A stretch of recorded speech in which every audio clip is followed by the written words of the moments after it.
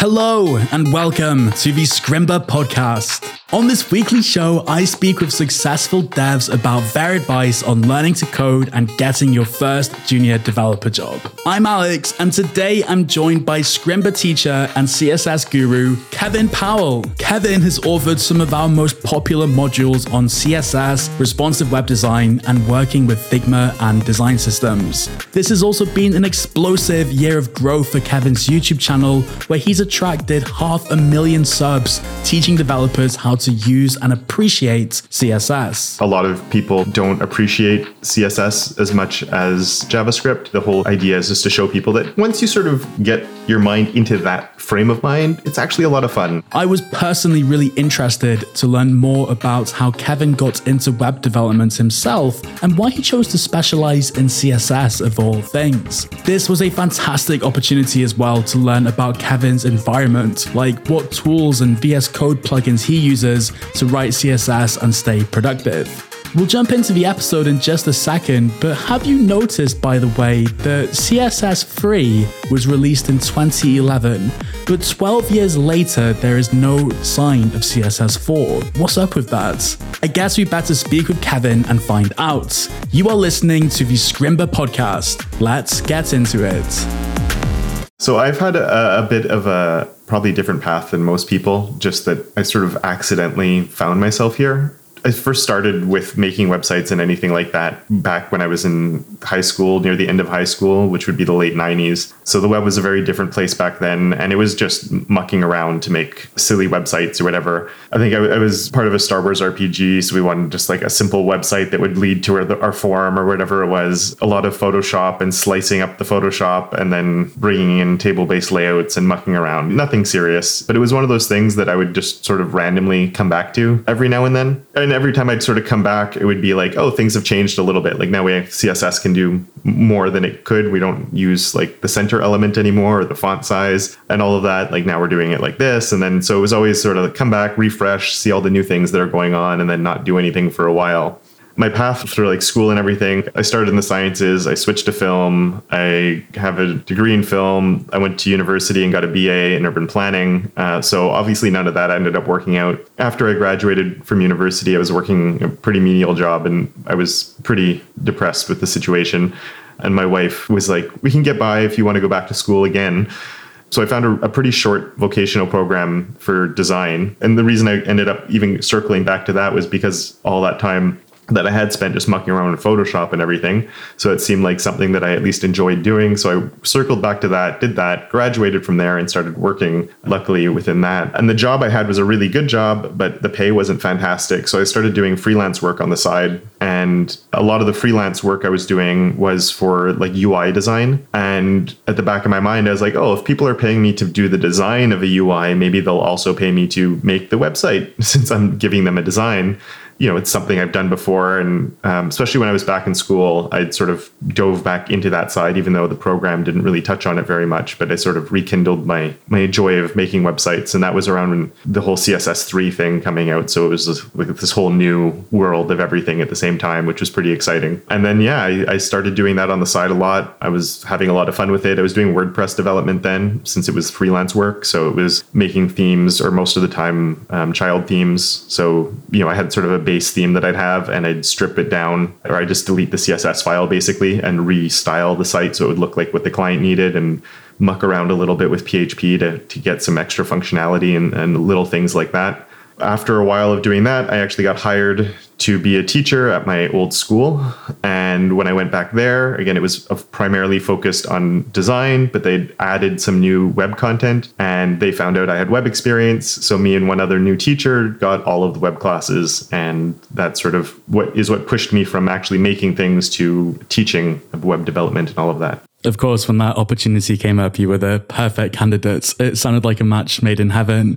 It seems from the outside looking in that you pretty much focus on the CSS and design side of things. How do you feel about that, speaking to new developers? Do you think there's room in the industry to just focus on CSS and design? Or do you think it's important to also learn things like, I'm thinking about JavaScript, but also frameworks like React and backend and stuff like that? Yeah, I'd like to tell people that you could all just focus on HTML and CSS and be fine. I don't think it's realistic in today's industry for most people. I do know a few people that focus solely on the CSS side of things, but I think if you want to get into that, you need to be not just like I can throw a website together. It has to be a lot higher level where you're working with design systems. You need to sort of be at that next stage where you're sort of doing a lot of work and taking that away from the JavaScript developers.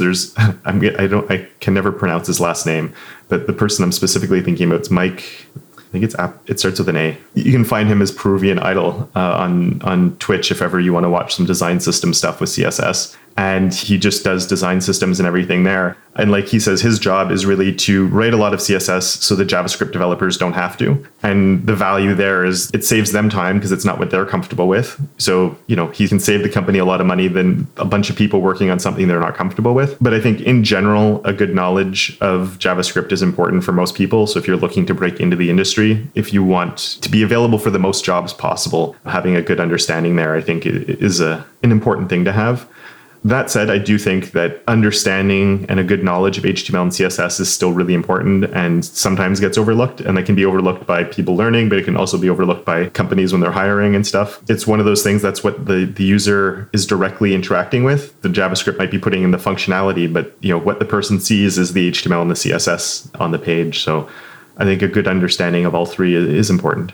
If you are to focus on CSS, it really is like a speciality. You're solving something very specific for teams. Like, it's not uncommon for companies' projects to evolve year over year. And at one point, they have so much technical debt, essentially, they can no longer move quickly and innovate with the competition or release the features they want.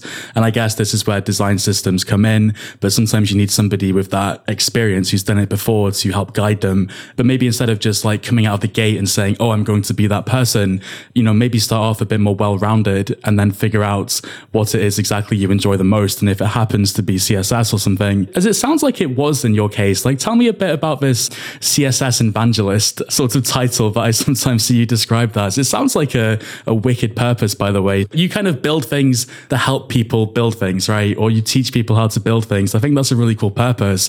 But this CSS evangelist term, like what does it mean to you? It's a little bit like I said, where a lot of people don't appreciate CSS as much as JavaScript. I guess there's two different ways of seeing that. There's some people that are coming from more of a computer science background that run into CSS and then they just get frustrated by it and they see it as a frustrating language that doesn't work the way it should. And there's, new people that are coming in that, get the advice to sort of focus more on JavaScript. And so what I want to do is show people that CSS is fun, that it makes sense, and that it's different. But just because it's different doesn't mean it's bad. You just have to sort of figure out how it works and understand how it works. After you do that and you put a bit of a time investment into it, it can be a ton of fun. And I think part of the reason I was even drawn to it in the first place is because I did have a bit more of the design. Well, I was doing it before I got into the design side of things too, but it is obviously the language of design itself because it makes the design show up on the page or on the screen. And so, it is a bit of tinkering and a bit of playing with and trying to get things to work. And it's a lot less absolute.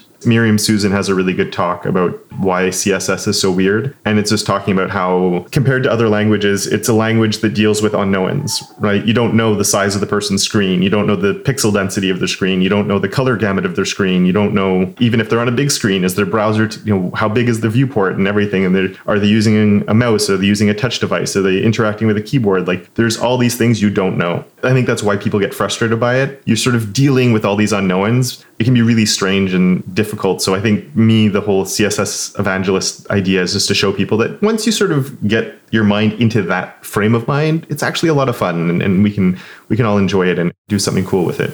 Why do you think it is that just so many people struggle with it? I think part of it is there are a lot of unknowns, so that's frustrating. When I started, I'd take a Photoshop document that was a set size, you slice it up, and then you just sort of make it happen at that specific size. It had its own difficulties with table-based layouts, but until we had to worry about responsive designs, you were just literally taking a Photoshop file and making it work, and you didn't have to worry about anything. You set everything absolute values, and you could make it work. And now there's responsiveness. So you start figuring things out and then you realize it breaks at big screens or it breaks at small screens. So that's frustrating because it's not working the way you intended it to. And then if you don't know all the tools we have at our disposal, then it can be actually pretty hard to fix. Or you might have a ton of code that you need to delete and start that over again. And that can be frustrating. So I think that's a large part of it. And I also just think that because it's such a simple language at its core, like it's a declarative language, color blue, background red, it sort of tricks us into thinking it's a very simple language because that's the first things you learn usually is to set the font color, set a background color, maybe set a width on something. But like you learn the very basics and you go, oh, this is easy. I can do this.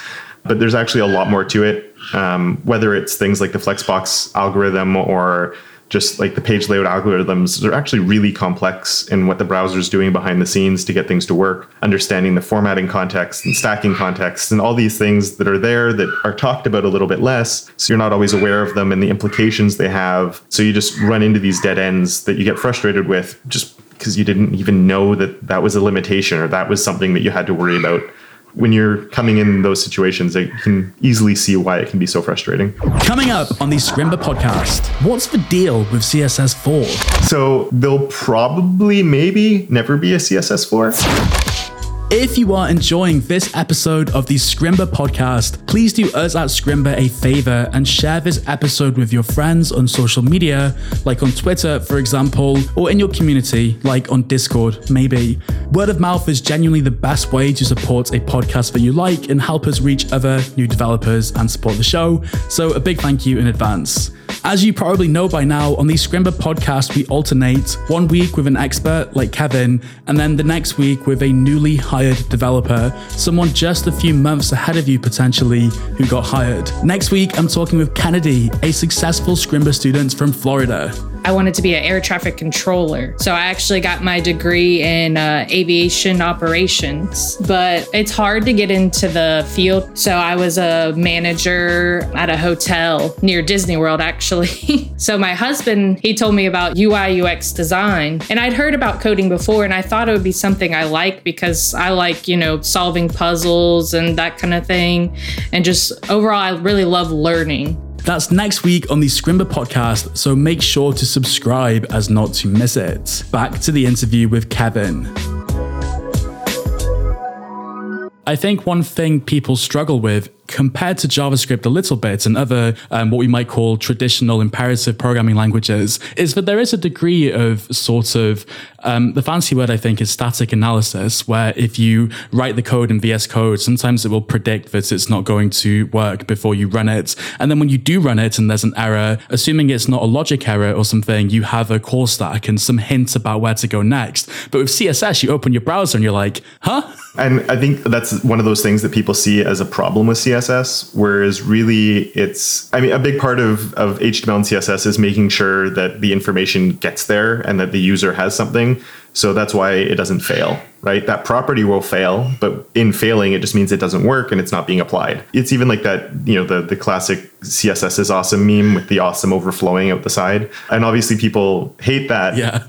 Or that mug with the CSS kind of coming out of the side of the mug. Yeah. Yeah, exactly. Yeah. And, it's frustrating when you have overflows and stuff, but that's CSS trying not to have information disappear.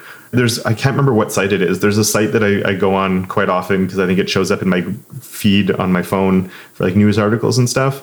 And they mucked up something with their iframes. And at first I thought it was like this one time, but it's just this recurring thing where there's ads that are in the middle of an article and the ad will cover text. Like I think it's the first line of text in the next paragraph or something. And you just have no idea because it's, a line of text is missing and you just have the middle of a sentence.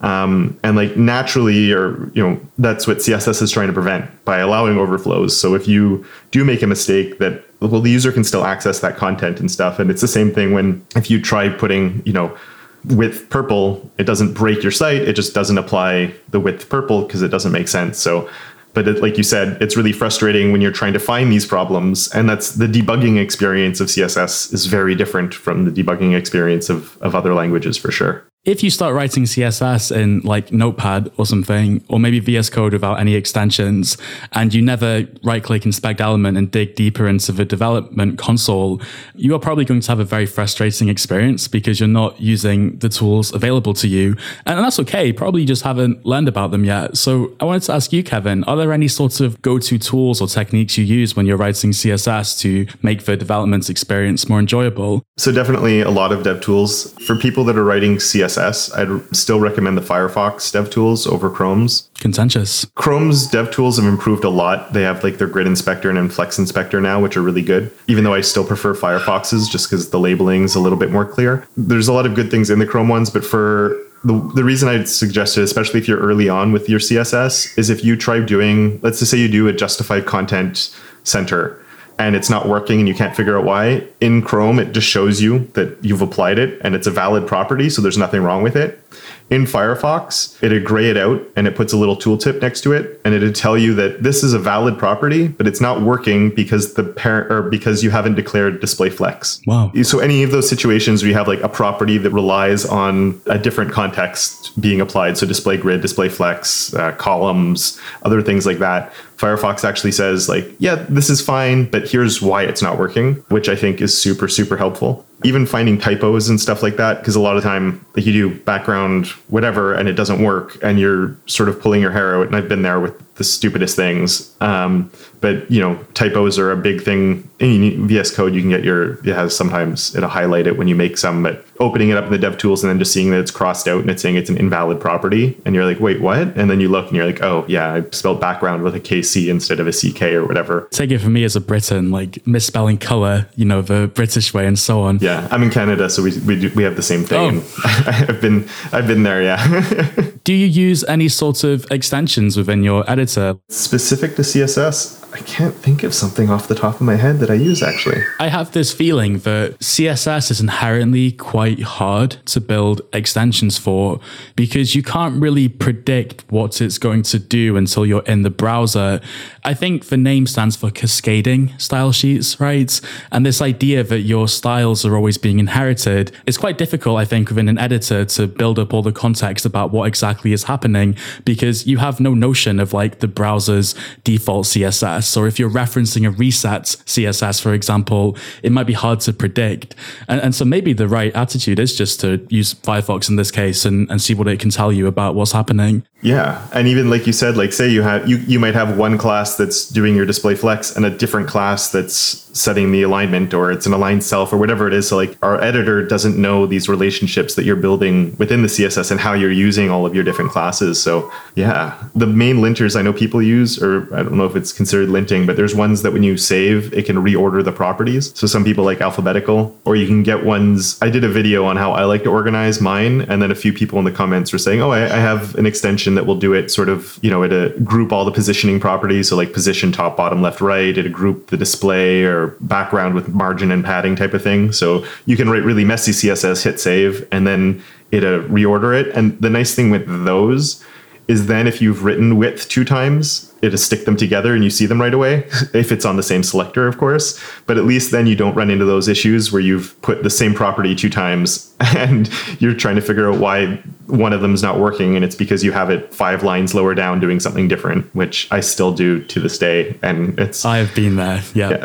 I mean, it's not quite the same thing, but I remember learning Adobe Premiere, for example, and I went in there and I got super frustrated because I kept pressing the wrong keyboard shortcuts, or the cursor kept changing to some icon I didn't recognize, and I was getting annoyed, and I was like, oh, this should be easier. And then I took a step back and I realized this is a professional tool. Like, they've edited movies on this that we've seen in the cinemas. Like, why should I assume that I can learn it in a day or two? And I went back and I learned all the fundamentals. And I think with CSS, sometimes we fall into a similar trap, and it might be to do with that sort of Dunning-Kruger effect thing, where at first it might seem so easy, but understanding things like how precedence works, either with selectors, whether a class is selected before an ID or for a pseudo selector, for example, and then understanding in what order properties are interpreted and these sort of fundamental things, you're not going to see the impact of them right away. They're not going to make your website look better overnight, but they will build you up as a developer. So when you run into these issues, and I think this echoes your experience today, Kevin, where you've built so much experience, you're like, you have a suspicion, don't you? Like, oh, maybe that was wrong. And then, you bring in some tools to just make it more obvious. 100%. And the more experience you get with CSS, the more you start realizing the mistakes are usually the same things popping their head up. Like you come up with this like mental checklist of like, is there a typo? Is something else overriding that for some reason? And like our dev tools can help us find those things. But you sort of start seeing like 90% of the mistakes are these really silly ones a lot of the time. And you sort of catch them a lot quicker. I do think what you were saying though is 100% spot on. And I think it's one of the things I've been thinking about a lot lately. And I'm not sure the best approach to it. Because we learn about things like the box model and inheritance and the cascade generalities with it. And you learn those like day one, and then you never really go back to it. It's this big information dump on fundamental things, but you're learning all those things. You're learning how the properties work. You're learning all the properties because there's so many properties to learn. There's no way that like that one early dump of information just all sunk in there and you really understand it. It's just you have this general idea that it exists. And so that's one thing I am thinking about is like, how can I frame looking at these things again later on to someone and being like, no, you should go back to the box model because maybe you don't understand this part about it. Or there's things that you don't hear a lot about, like formatting contexts, where like you have the regular block and like you have display block, display inline, we have display grid, but like what are those actually doing and what's the effect? Because then you have, in a regular formatting context, you have collapsing margins. So the bottom margin of one thing will collapse into the top margin of another thing, and they sort of combine into one margin. Or even the most frustrating thing is if you have a child inside a parent and you add margin top to the child, it could potentially push down the parent. And that's counterintuitive. It's really weird. But once you know that's a thing, you know why it's happening. But then a lot of these behaviors also change if you use Flex or Grid. And that, again, becomes frustrating because people don't really understand why things are different in different situations and stuff. And trying to revisit a lot of those core concepts and a lot of those basic things, once you have a little bit of experience and you're sort of getting comfortable with the different things you are doing, is really important. So you actually have a better understanding of why things are happening the way they are. This is all very good and well, Kevin, but please tell us, why does my CSS work in one browser but not the other one? One thing I will say to anyone who complains about browser compatibility today hasn't been writing code for too long, because it's a lot better now than it was even 5 years ago, and it was better 5 years ago than it was earlier than that. I mean, at one point we had competing specs on how to style browsers. You know, it was actually Internet Explorer that made CSS a thing, because Firefox, or at the time it would have been Netscape, was working on a different thing. So like things have been a lot more difficult. And then that was kind of funny because Internet Explorer got us there, but then it was the one that caused us the most trouble long term when we had to deal with like IE6 and stuff. But yeah, so I think it's gotten a lot better. The biggest thing now is the speed of development of CSS has taken off recently. It's a really fun time to be in my position where I'm teaching people, because there's all these new things to talk about, which if I'd started doing all of this like 8 years ago, there was just this long period of stagnation. Even before CSS3, there was years of nothing. Then we had a whole bunch of new stuff, and then we had a long time of nothing again, except other than Grid really and these little things that would come up. But right now there's so much coming. And I was a little bit concerned actually at one point last year, because I was seeing Safari was working on this, Chrome was working on this other thing, Firefox was working on implementing this other thing. And so I was like, we have all these new things coming, but if the browsers aren't aligning on which one they're supporting first, we're just going to have this like ecosystem where we can't actually use any of them because every browser is supporting different stuff. But it does seem like there is some alignment that's coming around, which is good to see. One of the big things now is just CSS is growing up very quickly. There's a lot of new things coming, and you do have to be careful to make sure that, you know, it's great when you hear me talk about it on my YouTube channel, or I tweet about it or whatever it is, but do make sure that it's something that's supported by all the browsers. There's ways of also dealing with things like that. But I think another thing that's really important to think about with the web in general is it a problem if they don't all look the same? And if you're working for a client or a boss that's telling you, no, they have to look identical, obviously that it's a little bit harder to say, no, it's fine, when, you know, the person paying your bills is telling you otherwise. But it's one of those things that for me, I've always found really strange, because one user will visit a website on their phone and then they'll visit the same website on their computer. And that one user will get two different experiences because it's a different layout. The menu is probably different. Like, it's not the same at all. One's a touch interface, one's using the mouse. So there's different interactions. So it's one website, one user, two completely different experiences. But then you want every single user, different people who are visiting the same site, to have the exact same experience if they're on the same device.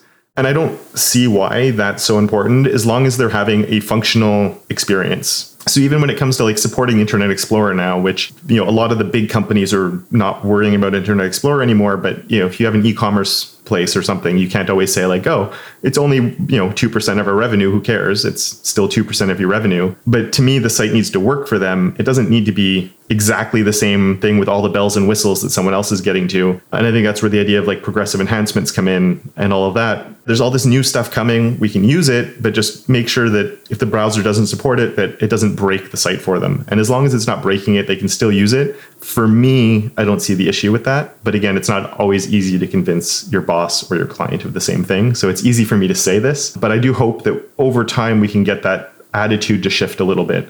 Because the whole idea of pixel perfect on something, like, I think that should be like a banned word or something. Like, it doesn't exist. It's never going to exist again. Time of the past, isn't it? Yes, yeah, definitely. Yeah, like maybe in the 90s, early 2000s, designing it in Photoshop and then getting a developer to turn it into a website was all the rage. But obviously, back then, it was a lot slower to build a website. So you wanted to nail the design first.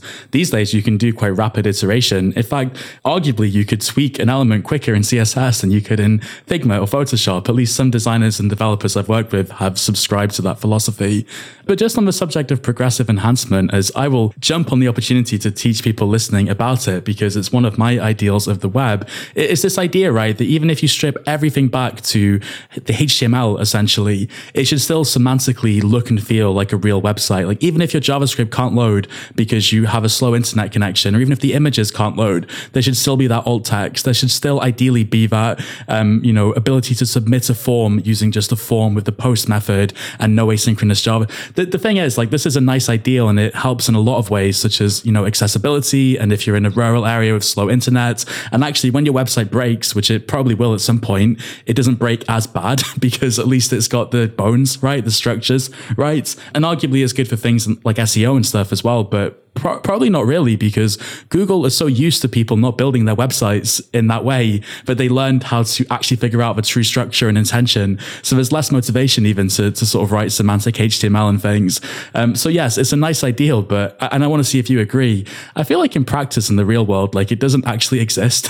Like it's quite hard to find in the real world because it seems to come at the cost of productivity in a sense. Like it's quicker just to kind of band-aid it together. It's quite a difficult use case to make to your team or your boss and say, hey, I think we should really take it back to the bones and make sure it works, because they're probably more focused on delivering a feature, right? I think what you said is 100% spot on. And especially like I hear this, it just circling back to the SEO for a second, because I've been championing a lot more accessibility lately. And the amount of times that like I see replies about, oh, that's also great for like SEO purposes and stuff. And I'm like, well, that's not why I'm talking about it. I'm talking about it to make sure that everybody who's visiting your site can actually use your site.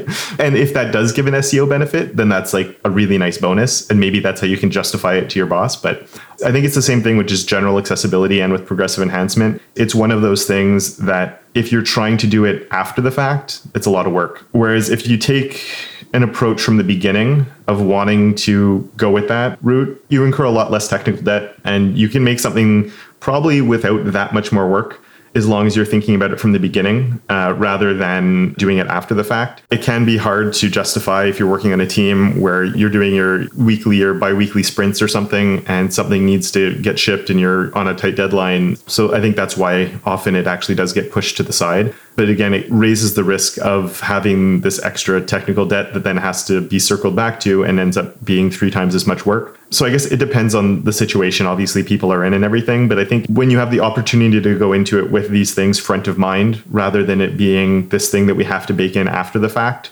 it turns out not to be that bad. And there's lots of solutions out there that exist for most of the problems you have to build. So, part of it, like you said, just having a form that can work just because it works without having to rely on async JavaScript, or using buttons for what buttons are made for and using form elements for what they're made for. And like, there's so many simple wins that people don't use because they end up trying to customize something that already exists, and they're trying to reinvent the wheel sometimes. So at certain situations, it's actually more work than it could have been if you just did things from the beginning. But there's lots of design patterns and there's lots of things that exist out there already. You don't have to do it from scratch. You can find progressively enhanced basically anything you want these days, and then just sort of tweak it to what you need it to do for your use case. And again, I understand why it happens 100%, because it's one of those things. me as an educator, it's really easy to talk about the benefits of it and how to, this is how you could do it and everything. But it's very different when you are under the stress of a deadline and all of that. So I do understand that side of things too. I just wanted to circle back ever so quickly to what you were saying before about, you sort of mentioned CSS1, CSS2, CSS3, and we were also talking about how different web browsers have to implement CSS in a sense.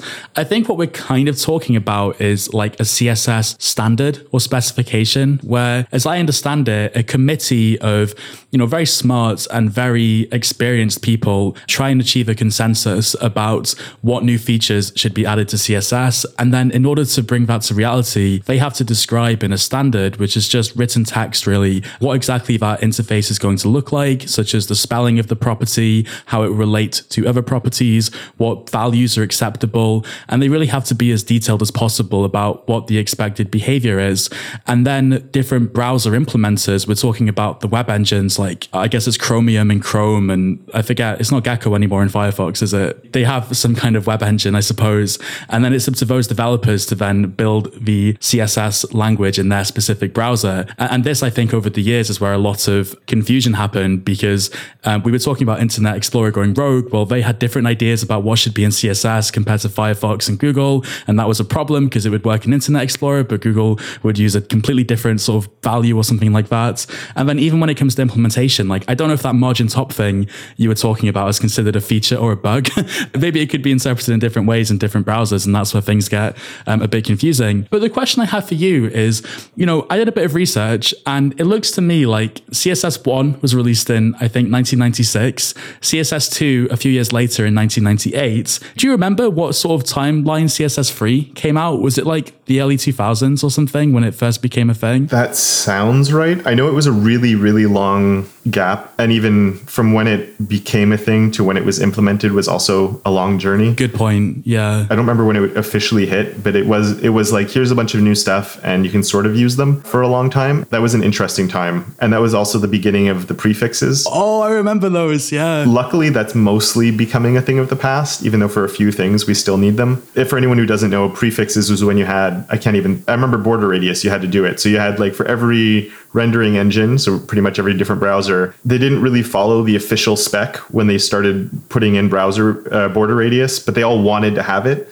So they all prefixed it. So it would be like -moz border radius, -ms border radius. You had O for opera, and like you had 5 different ones for like, if you look at the old CSS gradient generators, the code they would spit out to work in all the browsers was insane, just because it was the same thing over and over and over with all the prefixes. Of course, then we got like auto prefixer, which saved us on that. But that was because they all were trying to implement these things for CSS3, but it wasn't officially up to the spec. So they wanted to prefix it just to make sure that like, until we get this working officially properly, we're going to prefix it because this is our own interpretation of it. And that existed for a lot of stuff for a long time. And then slowly, as they sort of standardized everything and they all followed what the spec was actually saying, at least that's how I understand it, that's when the prefixes started disappearing, which we're all happy about. Now there's a few things that only work with prefixes because they're not things that are actually part of the spec. One of the things is if you want a custom scroll bar, Chromium has their own implementation versus the Firefox uses the official spec, but Chromium doesn't. And Chromium uses the WebKit one, which will also work for Safari. But yeah, they sort of went rogue and did their own thing. So that's why they prefix it and they do their own things on that.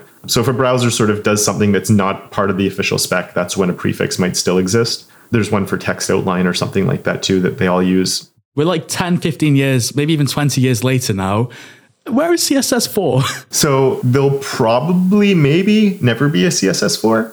One of the reasons CSS3 took so long to happen was because up until then, when there would be an upgrade on it, they needed to just do like, okay, we've added these things, so we need to finish the spec on all these new things before we can publish this new CSS3. And CSS3 added lots of stuff. So it took a really long time to agree on everything to then officially, okay, like we've done these 35 different things that we wanted to update. They're all done. We can ship that. They realized that was a problem. So when CSS3, and this is the same with HTML5, they've both taken this more organic approach now, where everything's split off into its own spec. So you have like a layout spec, you have a text spec. So everything's on its own one. Like Grid has its own spec and it's at level 1, Whereas color, I think we're reaching up to color level 5 now. So everything is on its own level, so they can be updated independently. And that's one of the reasons that CSS is now growing, I think, at a much faster pace. Because if we want to introduce new color functions, well, we only need to agree on, okay, here's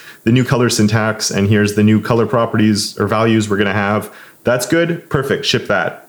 Don't worry about anything else. And so everything can grow independently of the other stuff. There's a few people that do think we should have in name only a CSS4. Yeah, like a checkpoint. Exactly. Because CSS3 was a really good marketing push, really. It was, here's a whole bunch of these new exciting things that have just landed. Check them all out. It got people excited about CSS again. There's some people saying we should do this now just to sort of let people know, look at all this new stuff that's here in CSS, because we have container queries on the way, we have layers now, scoping's on the way, nesting's on the way, all these completely new things coming. So is it worth celebrating and doing something just to sort of let everybody know who doesn't have their ear to the ground that there's all these new things that are here and get people talking about it? Marketing's important. Like, it helps developers know what they can adopt and push the web forward. I've started to poke my head in a lot more on some of the developing specs to keep an eye on them and see what's happening. Because, I mean, you could look at all of them. There's just pretty much a GitHub repo for everything that's sort of in the way. So, like, I followed container queries from the very beginning. So I'm sort of seeing the process a little bit more at this point and following along. Because, I mean, anybody can sort of officially propose something. If you have an idea for how something should be done, or there's something in CSS that you think would be a cool addition, you can start talking to people, and it's a very formal sort of way to actually put in a proposal. You can't just say, hey, add this in. But there's even, like, you can follow conversations that sort of start that way of saying, like, here's like a problem I currently have. There's no current solution to it. Here's some ideas I have to how it would work, how things could evolve from here. And it starts a conversation going of like, well, that wouldn't work because of this, or maybe the naming of it would have to be this, or what would the scope be? But the ideas start going on. And then from that, then it can make more progress and eventually actually turn into an official proposal. And then that goes through all the stages of, once it's a proposal, it sort of follows on from there. So yeah, I've sort of been more curious about that side of things. So I've been, lurking mostly, to keep like an ear to the ground of things that are on the way, but more in terms of seeing the process play out and maybe, if ever, voicing some opinion at one point or another, but I haven't got to that point yet. Completely understandable. It's a very rigorous process, isn't it? It's sometimes difficult to join the conversation once it's already started because there's so much kind of context around it. And, it's understandable that there should be a lot of friction almost. Or I suppose it's a difficult balance because there should be enough friction that you really have to think this through, because if you add too much too fast, it's going to become a bit organic and messy and bloated. And you really want to consider what is the actual problem this solves, and are we solving it in the best way? But that is the cool thing about open source. And one thing I love about the web is just a lot of the times with these proposals, people will create, I'm a bit more involved in JavaScript than CSS, I have to say, but they will create things like a polyfill or a Babel plugin that demonstrates a little sample of what this could be. It kind of gets the imagination going and makes it easier to have a discussion. No one listening has to worry about this at all, but it's super fun to know that this is how the web gets made at a fundamental level. Anyway, Kevin, just to wrap things up, how do you feel about some fun, quick-fire questions? Yeah, definitely. Your favorite thing about CSS? Oh my goodness. I don't know if I can do that as a quick-fire one. I'll just say grid in general. I really like layout in general, and I think grid solved a lot of the problems that I was after and makes my life a lot easier. No more tables or floats left. Okay. Oh my goodness, yeah. Well, what about your least favorite thing in CSS? Something that just you think, this should be more intuitive. Definitely collapsing margins that we were talking about before. They shouldn't have been a thing. We have to live with them now that they're here, but 100%, if we could do away with them, I'd be very happy. And that's why there's this rigorous process for new features, so that doesn't happen again, I assume. What about design trends? What is one design trend you see emerging that you're excited to see more of on the web? Ooh, I don't know. I find a lot of the trends I don't get behind and then they disappear. So that's okay. Parallax scrolling and scroll jacking was a trend for a bit, mind you, so they're not all good. But even I see things like glass morphism and some other things. But I think, to keep it short, I think what's cool with the trends is this new thing comes, people go overboard with it because it's this new thing, and then it sort of fades off, but you keep these little fun things with it. So even parallax scrolling, and less so scroll jacking, but if it's done in subtle ways that maybe isn't a bad thing, or could be like a nice little touch. Or the glass morphism I've seen used in like clever ways, but very like subdued ways, and not like here's my entire site that has these weird layering and blurs and everything going on. But yeah, I can't think of any current upcoming ones that I'm super excited about. A lot of people regard you as sort of a go-to person for help and advice and information about CSS, which kind of makes me wonder, like, who do you go to for advice and information about CSS? There's a few blogs and newsletters and a whole bunch of people on Twitter that I follow. Anyone we can link? I'm going to forget people for sure, but I've mentioned Miriam Susan already. There's Miriam Susan, Adam Argyle, and Una Kravitz, who are at Chrome. They're CSS advocates at Chrome. Stephanie Eccles. Stephanie's awesome on Twitter. She also has a blog, moderncss.dev, which is fantastic, looking at modern solutions of stuff. She has a Twitch as well that she does some stuff on sometimes. Man, I feel bad for the people I'm forgetting off the top of my head. We can always link people in the show notes. A few more quickfire questions. We would love to learn a bit more just about you, Kevin. Let me ask you, what do you prefer, coffee or tea? Coffee, definitely. What is your favorite TV show or series that you've watched recently? That one's not so easy. I can't think of a good one that I've watched a few that I've been disappointed in. The last one I guess I really got into is The Mandalorian, but that's been a little bit now. There's been a few others that I'm watching lately, but it's just sort of like, oh, I have some spare time. I'm not going out of my way to watch them. Finally, and this is a very personal question, Kevin, I hope you don't mind my asking, but do you prefer tabs or spaces? I personally have mine. I mean, I set it for 2 spaces. So I hit tab, it does 2 spaces. I've heard a lot of arguments for 4 being more accessible just because it's more clear, but I like 2 spaces. That's my default. Good to know. Kevin, thank you so much for joining me on the Scrimba podcast. It's been a pleasure. No, thanks a lot for having me. It's been a lot of fun. That was Kevin Powell, a Scrimba teacher, CSS YouTuber, and all-around nice guy. Thank you for listening. If you've made it this far in the episode, you might want to subscribe to the Scrimba podcast for more helpful and uplifting episodes with recently hired juniors and industry experts like Kevin. You can also tweet at me, your host, Alex Booker, and share what lessons you learned from the episode so I can thank you personally for tuning in. My Twitter handle is in the show notes. See you next week.